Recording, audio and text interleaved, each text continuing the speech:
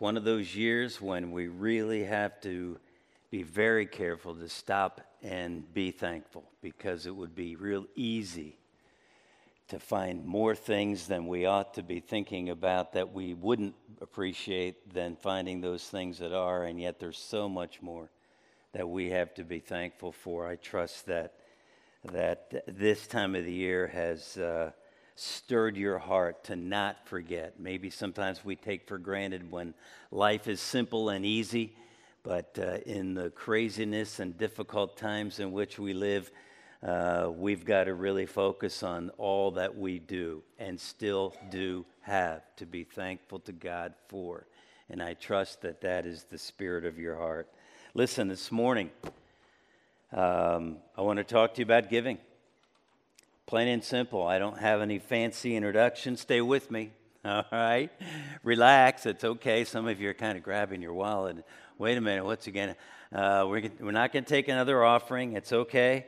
I don't have any guilt-inducing stories or illustrations. This is not a pressure-packed speech planned just before the vote on the budget, right? And neither is it a message simply because our giving is behind this year. Quite truthfully, folks, churches all across our country, giving is way off. And you would expect that. I was reading some research that Barna did the other day, just saying that most churches are, on average, are experiencing a 36% return to in-person services. And we're well above that. And I'm grateful to God for that. Grateful for you folks for being here. And last Sunday, Paul, you're absolutely right on. It was a great time. I think we had somebody at one point count. We had about 120. I'm sure there were maybe a few more, but we had a great time in our harvest lunch together, and trust you were able to take advantage of that. But it is my desire this morning to help you understand giving as one of the most positive, encouraging, faith-stretching, joy-producing, life-inspiring experiences that you and I, as followers of Jesus, could ever experience. I mean that, really. That is what giving ought to be. And if you're not experiencing that kind of joy, that kind of inspiration in your giving, then you've missed what God says about giving. Giving has taken a bad rap in our churches. And maybe that's our preacher's fault, pastor's fault. I don't know, but it certainly isn't God's fault, because it's a significant amount of time God spends talking about giving. And so we come up with fancy titles or real encouraging or challenging slogans, and we use those, and I thought of a whole bunch of those I could use as a title for my message this morning. But again, I didn't want anyone to think that I'm trying to dress up this subject of giving or cover up and hide it by saying other things. Or sneak in the back door and all of a sudden wait, he's talking about giving. No, didn't want to do it that way. Didn't want to just give you glitzy sounding words about giving so that it would appear to be more positive. Listen, we don't have to make it more positive than it is. Giving is one of the most amazing things that you and I can do as followers of Jesus to show our love and appreciation for God, and as a means of worship for Him. Money is often viewed like religion and politics, right? That's what they say. You should never talk about religion and politics because you'll lose friends and make enemies. And maybe we could add COVID to that list of things right now, right? That don't talk about. We've talked about it too much. But we many times think about those things in such a negative way, and money is right in the midst of that religion and politics thing. But today I simply want to share my heart with you about what God says about giving. Because Jane and I have really come to know the joy of giving. And just when I think that we are giving all we ought to give, God stirs our hearts, and it's like, okay, you can do more, because it's not about what I have or what we have, Jane and I, but it's about what God has for us to give. And so this morning, not just about giving, but more specifically, I want to talk to you about generosity. Heritage for years has been a generous church. I will tell you, and I don't have the statistics, folks, but I guarantee you, just from listening to the missionaries, when we take missionary offerings, we take special offerings whenever we have missionaries here. You know that. If you've been here at all, you know we do that every time. We are far above the average church in the offerings that we give to our missionaries. I mean, some of them are just like, whoa. I mean, we're regularly, I don't know exactly what the average is, but it's at least $1,000, honestly, on the missionary giving. Offerings, the offerings that we have for our speakers. You could tell, and that's just when they compare to wherever else they've been, and it's not because we're a giant church. Some of our missionaries visit other churches that are twice our size or more. And yet, you folks give generously. And praise God for that. And our missionaries do praise God for that. So I want to talk to you about generosity and ask you to open your Bibles this morning to 2 Corinthians chapter 8. 2 Corinthians chapter 8, we're actually going to look at verses 8 and 9. We'll start at chapter 8 and verse 1. But 2 Corinthians chapter 8, and that's where we'll be. We're looking at those two chapters. Now, in the time that we have together this morning, there's no way I could cover all of what God says about giving, and certainly not even all of what we read about giving in these two chapters, but these are two key chapters, and I would encourage you to study on your own what Paul says, what he tells the church at Corinth about giving. And so we're going to look at it, 2 Corinthians chapter 8 and verse 1. And here's how Paul begins. And now, brothers and sisters, we want you to know about the grace that God has given the Macedonian churches. Now, Paul's collecting money. He's taking an offering. It's about a 3 or 4 year, maybe a little longer than that process from the time he started to the time that we understand it actually got delivered. But he was taking an offering for the believers in the church in Jerusalem. That's where it all began, the day of Pentecost. Acts chapter 2. They were poverty-stricken. We know that historically. They were suffering because of persecution. They were suffering. There was a famine in the land. There was a severe tax burden that the Roman government had placed on them. And they were struggling, the believers there in the church of Jerusalem. And the churches in Macedonia, which would be Philippi, Thessalonica, Berea, those would be the three significant ones. You could read about them in the book of Acts. Paul's missionary journeys, as we call them, 3 of them found in the book of Acts. And he talks about, if you remember, his traveling through starting churches in Philippi, Thessalonica, and Berea.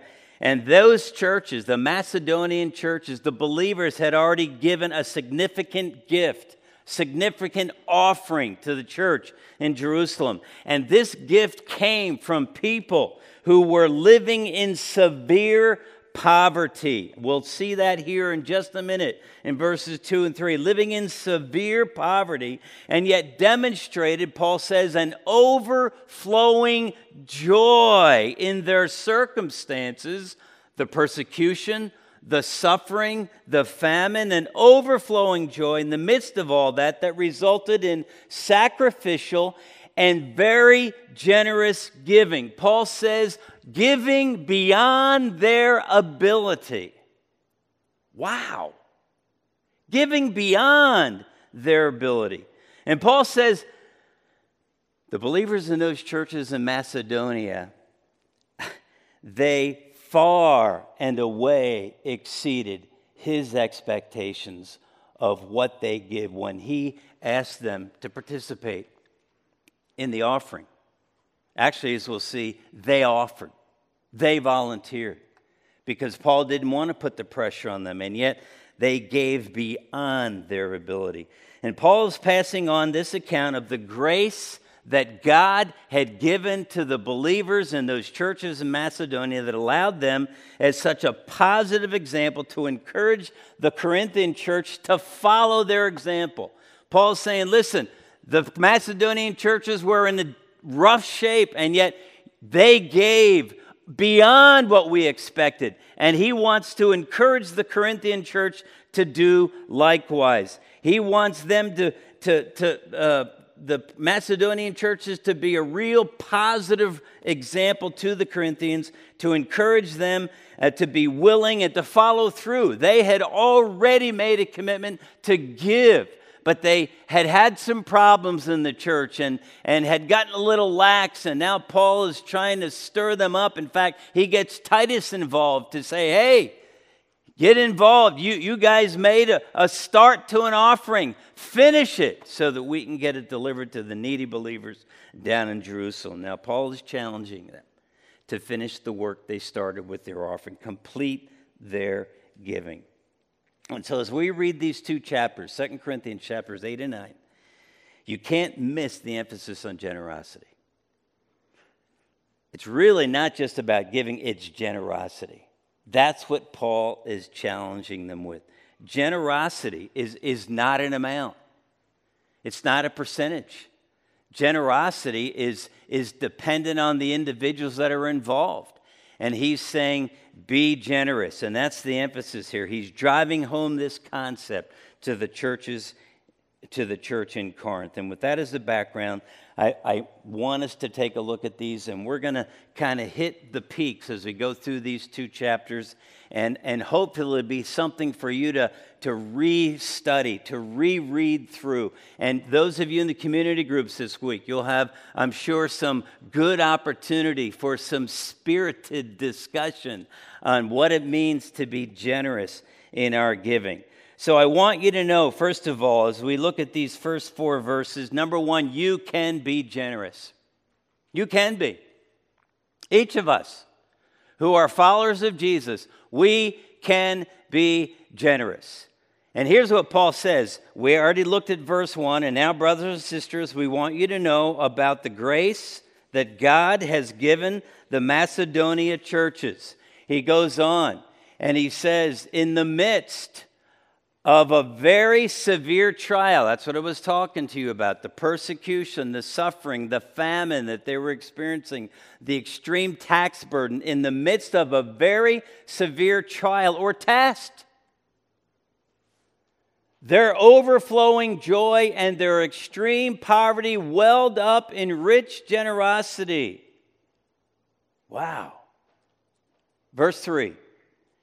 And I testify that they gave as much as they were able and even beyond their ability. Now think about that. If they gave as much as they were able and beyond their ability, where did that come from? The grace of God. That's what he said in verse 1. The grace of God. God's grace working in the lives of the Macedonian believers. Entirely on their own, they urgently pleaded with us for the privilege of sharing in this service to the Lord's people in the church in Jerusalem. The Macedonian believers who were in severe poverty, a difficult trial and time in their lives, begged Paul, urged, pleaded with Paul for the privilege of sharing. Wow. That doesn't sound like what we typically think of when we talk about giving today, does it? They asked, they pleaded with Paul, let us give. We want to be part of the offering for the believers in Jerusalem. Wow. But that's exactly because that's how they viewed the opportunity for giving. Now, this doesn't mean that their gift, the Macedonian church's gift, was the largest gift that had ever been given, but that it was simply beyond their means.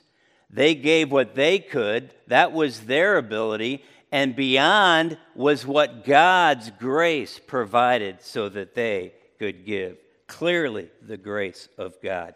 It wasn't giving based upon what they had in their bank account. Because he said they gave of their ability, but beyond that. See, God took over. God provided His grace. We can do anything that God asks us to do because He is the one who shows Himself strong on our behalf. He is the one who provides the grace. It's His grace, not our ability. And that's what Paul was saying the Macedonian believers had given. And we can learn to give beyond our ability because it's God's stuff. It's God's stuff that we have, right? All of the stuff that we have is not really ours. It's God's. All of it. We have it because God gave us the strength to earn it or get it or work for it or whatever it may be. But it's all because of God. And we don't own a thing. I'll get to that in just a minute. But we can give beyond our ability because God wants us to be generous with His stuff.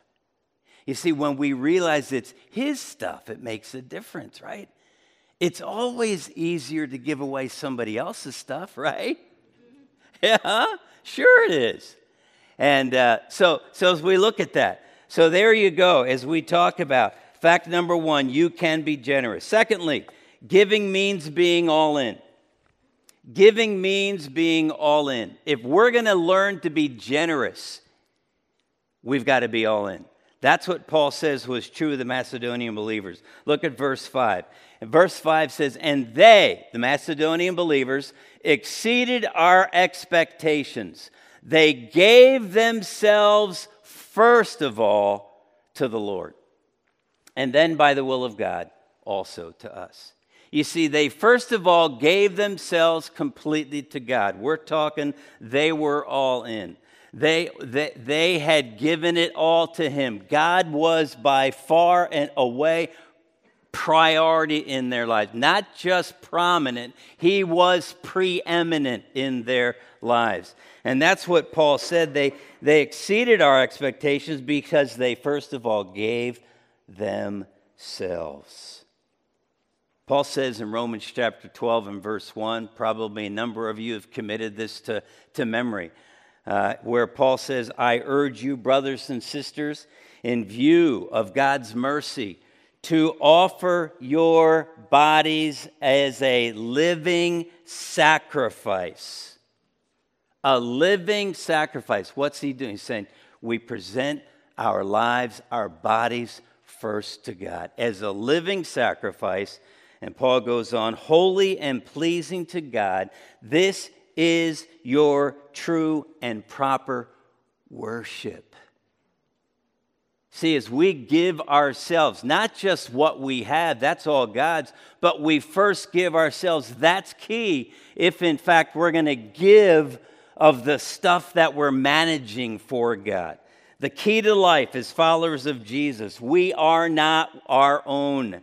God owns us. He is the owner. Look what Paul says in 1 Corinthians chapter 6. 1 Corinthians chapter 6, verses 19 and 20.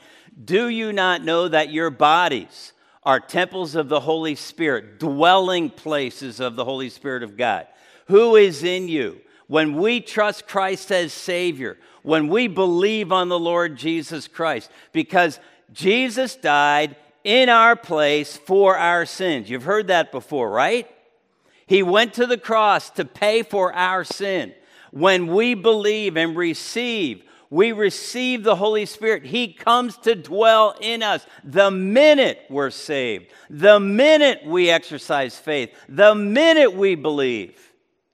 And when that happens, we get all the Holy Spirit there is to get. And at that moment, He dwells in us. He's in us, whom you've received from God. You, here it is, you are not your own. Wow. You are not your own. Why? Because you were bought at a price, Therefore, honor God with your body. Some translations, which are his. You are not your own. We've been bought at a price. What was the price? The blood of Jesus. Jesus died in our place for our sins. He paid the price for our sin. He paid our debt with his blood. And that's why we are saved, and that's why we're not our own. We are God's. The moment we trust Christ, the moment we say, I believe, Jesus died for me in my place for my sins, I am saved, and I am no longer my own. The Macedonian believers first gave themselves. One writer put it this way: the essence of life is not ownership, but stewardship. You see, we make a big deal. Well, that's mine. I own this. And we celebrate, mortgage, right? I won't ask how many of you have ever paid off your mortgage, but not me yet. I hope to one of these days. But when we did with, the house is mine. No, it's not. It's God's, right? The essence of life is not ownership, but stewardship, the faithful management of all that God has given to us. We are to be stewards, to manage God's stuff for him while we're alive on this earth. I was thinking about that, and I thought, I must have seen this quote somewhere, but I couldn't find it anywhere, so I just wrote it down. It's not about what you own, but who owns you. It's not about what you own, but who owns you. We're not our own. Thirdly, you can excel in giving. Said you can be generous. 3, you can excel in giving. Paul says this in verse 6. He goes on, 2 Corinthians chapter 8. So we urge Titus, I mentioned that earlier, just as he had earlier made a beginning, to bring also to completion this act of grace, this giving on your part. Titus is coming to collect the offering, to finish the collection. But, verse 7, since you excel in everything, in faith, in speech, in knowledge, in complete earnestness, and in the love we have kindled in you, see that you also excel in this grace of giving. The Corinthian believers were a very gifted church. You get back, and we're looking at the possibility of starting a study in 1 Corinthians, the beginning of January. And it'll take us through the year. And one of the things that we find, and you get to chapter 12, is that they've been gifted by God, spiritual gifts, God-given ability for service. That's what it's about. And Paul's saying, you excel in these gifts, in faith, in speech, in knowledge, in complete earnestness, in love. How about if you excel in giving? You see, that's not one of those things that we think about. One of the things the believers were doing in the church, they were trying to outdo one another with their other gifts and serving that in that regard. Paul is saying in 2 Corinthians, after he'd written his first epistle to them, he's saying, why don't you think about excelling in the grace of giving? Now, I don't think Paul's saying, hey, let's have a contest, right? But he is saying, think about it. Excel in giving. Nothing that we have is ours. It's all God's. We have what we have, and we are what we are purely, simply because of his grace.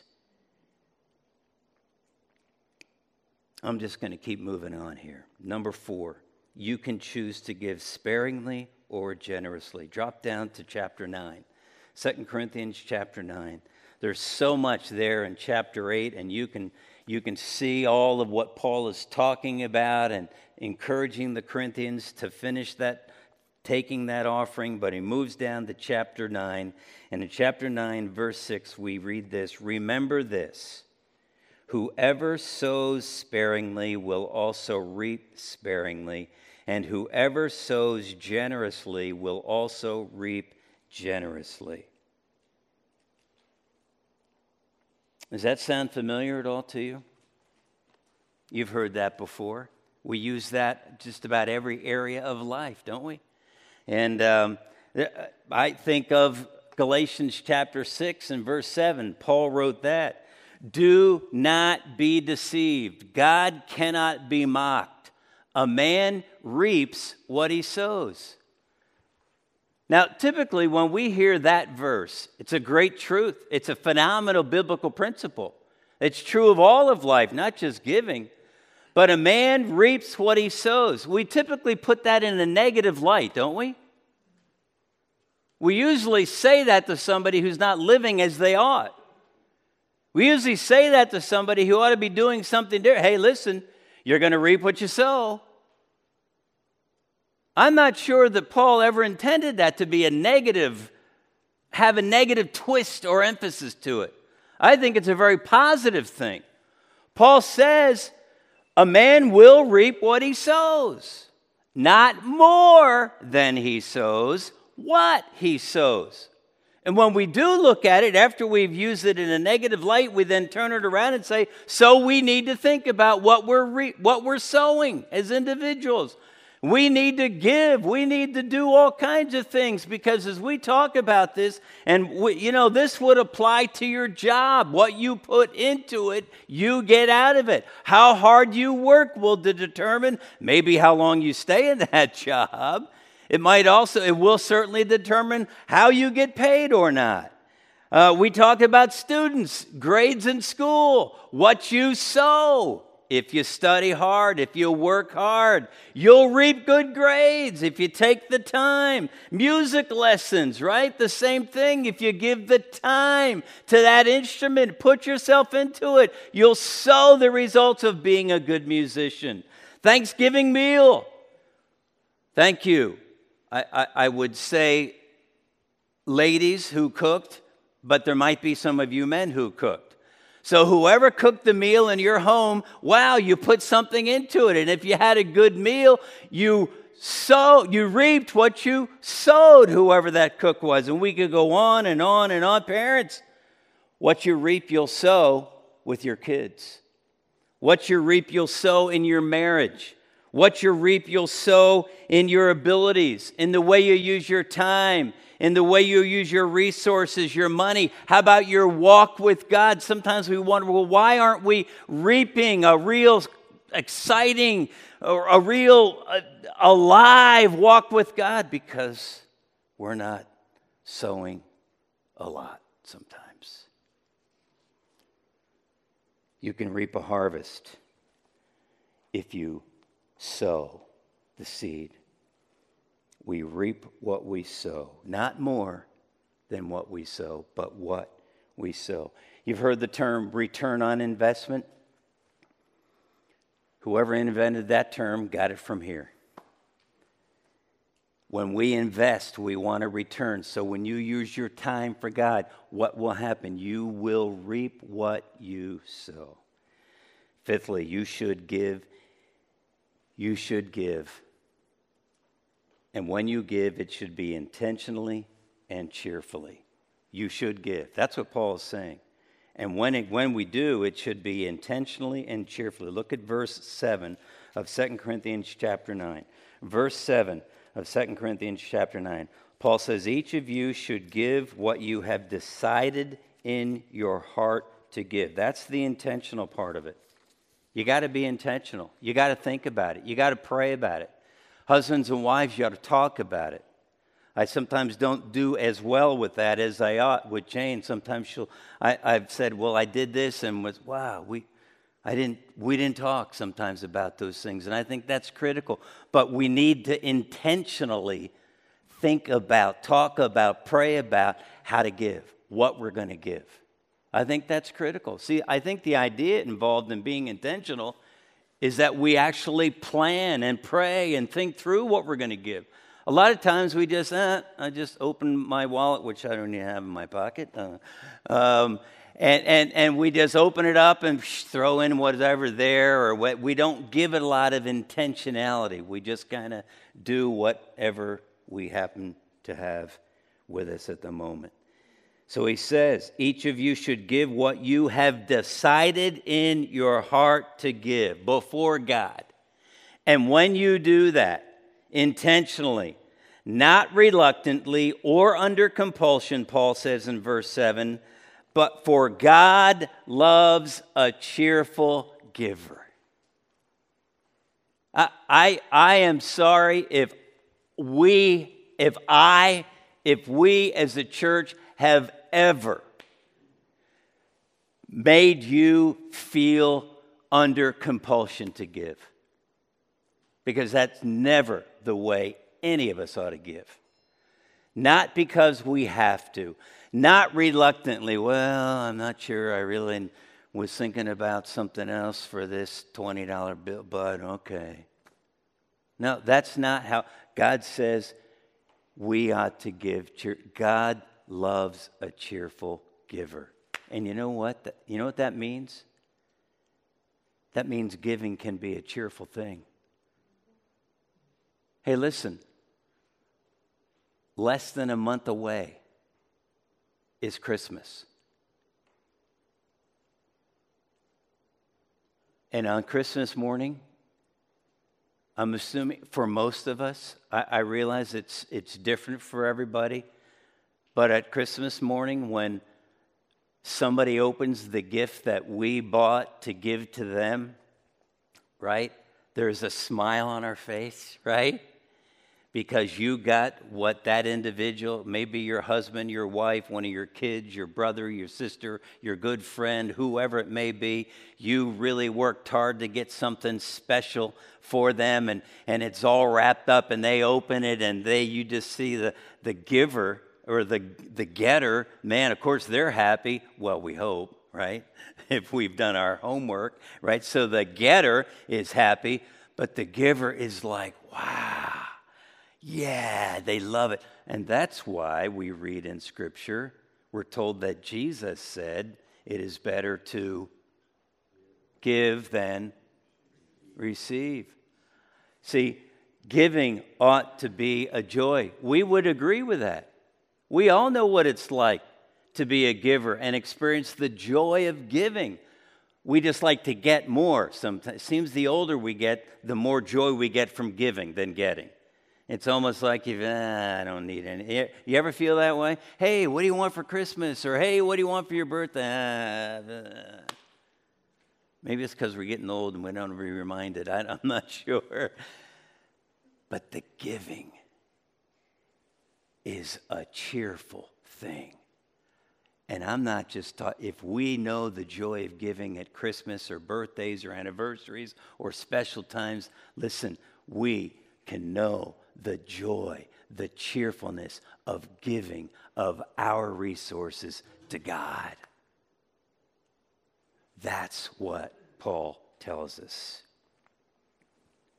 Intentional and cheerful. I had first Ephesians chapter 1, and maybe I didn't have it on there. Jesse, no. Okay. I thought about, we looked at Ephesians 1:3 a few weeks ago as we were looking at the Christian armor, and this is what Paul says, praise be to the God and Father of our Lord Jesus Christ, who has blessed us, believers, those who know him, the believers in Ephesus, but that's true of all of us as believers, who has blessed us in the heavenly realms with every spiritual blessing in Christ. God's given us everything. How can we not be full of cheer as we give back to him? Psalm 100, I read through that this morning. It's a great Thanksgiving psalm, right? Enter into his gates with thanksgiving and into his courts with praise. Wow.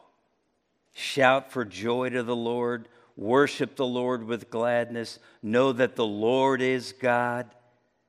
The Lord is good. His love endures forever. Wow, what a great, great truth. And as you think about it, we give intentionally and cheerfully. 6, God funds generous giving. I don't know if you've ever thought about this before. God funds generous giving. You say, what? Well, look at verses 10 and 11 of chapter 9. verses 10 and 11 of chapter 9. This is what Paul says. Now he who supplies seed to the sower and bread for food. Who's that he? God. Right? I mean, you follow through. That's where, in the context of what Paul's talking about, God, seed to the sower, bread for food. He will also supply, look at this, and increase your store of seed and will enlarge the harvest of your righteousness. Now, he's not just talking about your bank account. The harvest of your righteousness. We as believers who have been declared right before God, the fruit of that righteous living. As we live our lives, as we sow generously, and this is what Paul says, he who supplies seed to the sower of bread will supply and increase your store of seed and will enlarge the harvest of your righteousness. Now stay with me, look at verse 11. You will be enriched in every way so that you can be generous on every occasion, and through us your generosity will result in thanksgiving to God. What's the point that I was making? That God funds a generous giver. What's that mean? Simply put, it means that when you're generous, God gives you more to give.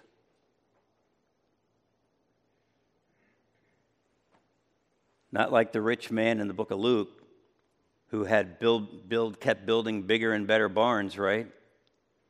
No, it's not about that. God funds our generosity. When we're generous, God gives us so we can give more. That's how it works. That's what he's talking about. Man, that is an amazing principle.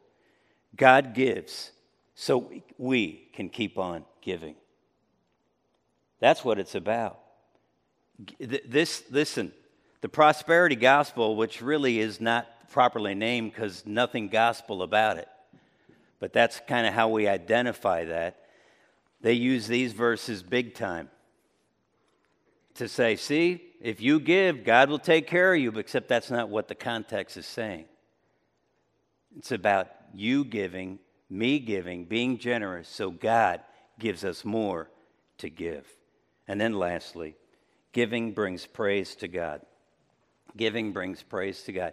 Jesse, go back to the last slide because I want you to see the end of verse 11. See, and through us your generosity what? Will result in thanksgiving to who? God. Now, let's go to verse 12 because here's the last point. Giving brings praise to God. This service that you perform, what service? Giving. Read the text, the context, all right? That you perform is not only supplying the needs of the Lord's people. In other words, we give to provide for one another, for the Lord's people, the needs of the Lord's people, but is also overflowing in many expressions of thanks to who? God. Verse 13. Because of the service by which you have proved yourselves, our giving, others will praise God for the obedience that accompanies your confession of the gospel of Christ. In other words, because we believed, because we were obedient to give, he says that will accompany the confession of that's the gospel of Christ. The obedience comes when we believe, when we receive the gospel. And then he says this as he ends verse 13, and for your generosity in sharing with them and everyone else. God gets the praise. God gets the thanks. Wow. You see, we always seem to attach an amount to giving and feel like that if we don't give as much as the other guy or if we don't give enough an amount, then we're not giving as we had. That's not the point. Giving is not about the amount. Giving is about generosity, and that's different for every one of us. It's different for where you are in your walk with God. It's never about the amount. It's about giving with the same spirit and the same attitude that the Macedonian believers gave. It's about giving sacrificially, giving to the point of sacrifice. That's why in Philippians chapter 4 and verse 19, Paul said, my God will meet all your needs, supply all your need according to his riches. But he was talking to the church at Philippi who had given to the point of need.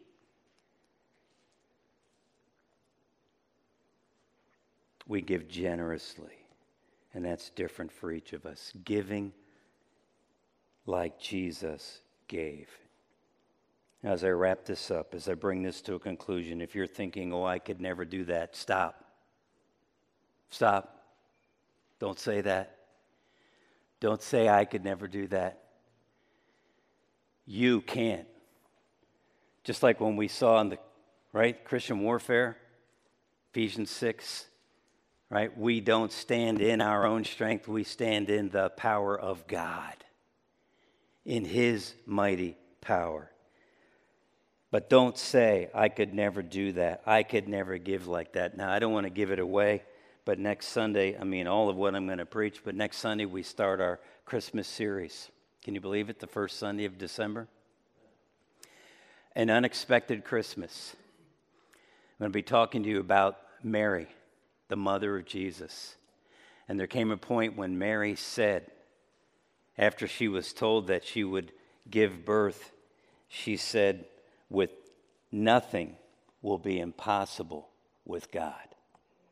Now, that was, yes, specifically about her being the mother of the baby Jesus, of the Son of God. But it's a principle that is far and wide applicable. With God, nothing will be impossible. We say you can't outgive God. Do you believe that? I'm not going to set you up. Because if I wanted to, I'd ask to raise your hand. How many of you believe you can't outgive God? And if you're itching to raise your arm, get your hand up. Don't, but answer this second question. How do you know that you can't outgive God? Say you believe that statement, you must know. How do you know? There's only one way that you would know you can't outgive God.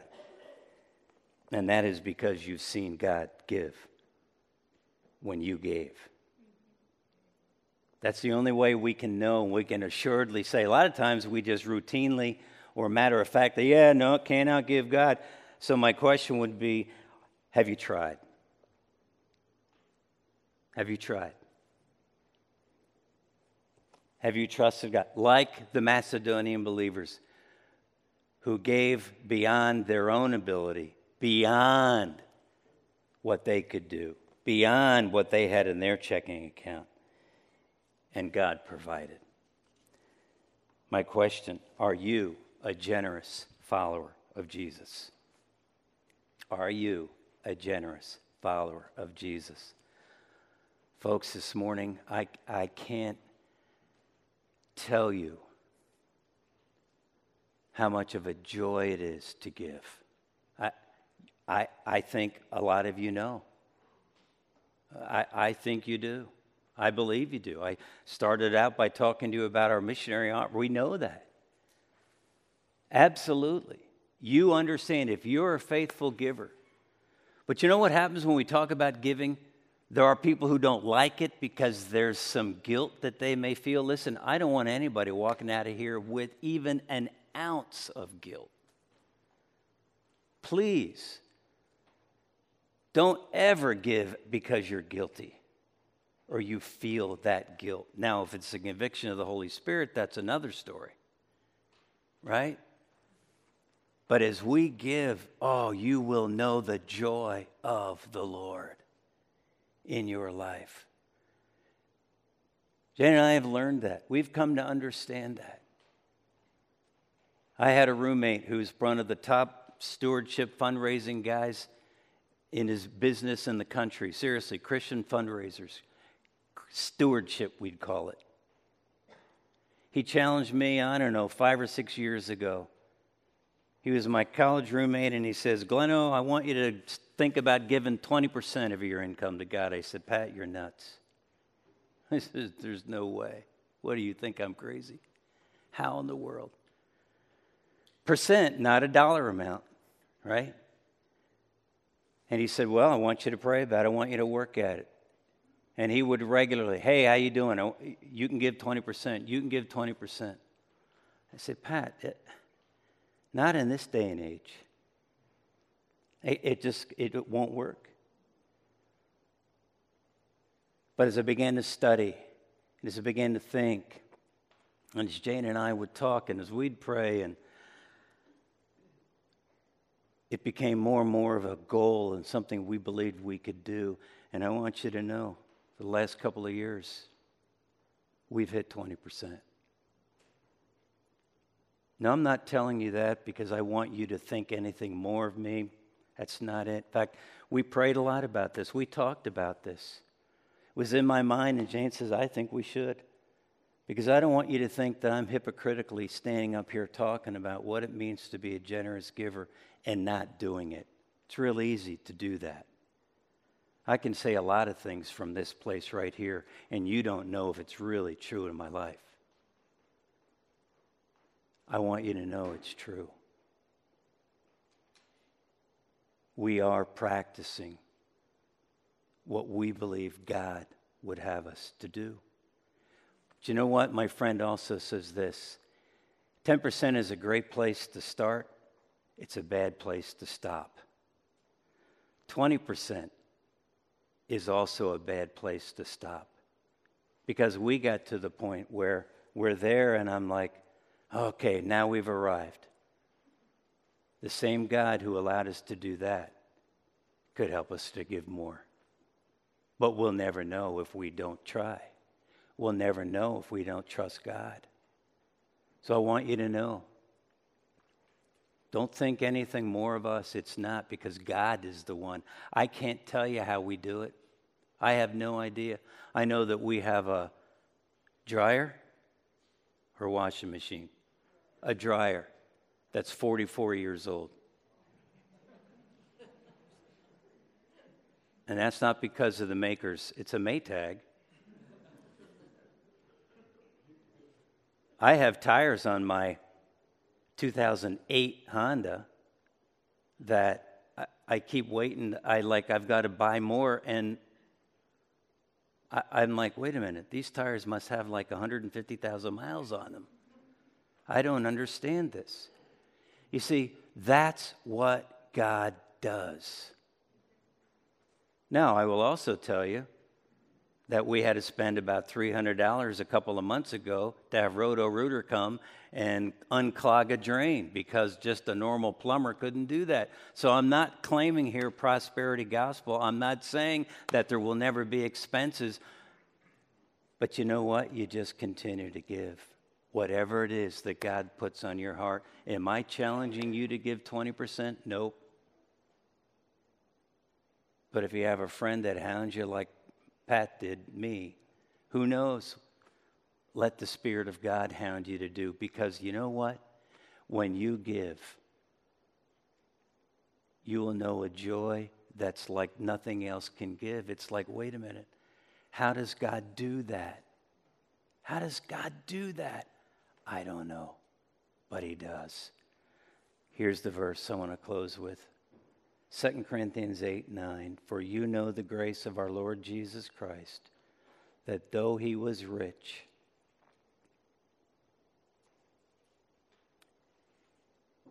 yet for your sake He became poor, so that through His poverty we become rich. Wow. Let's pray. Father, I pray that we would know the amazing joy of giving.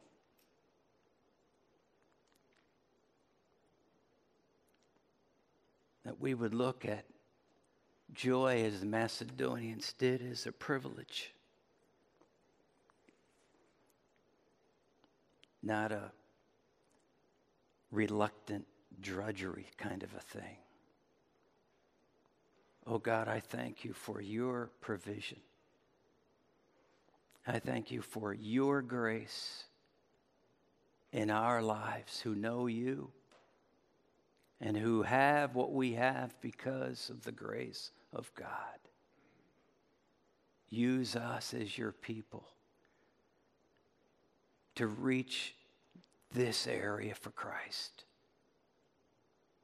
Oh God, I pray that we would know the joy of giving for the glory of God. For it's in Christ's name I pray. Amen.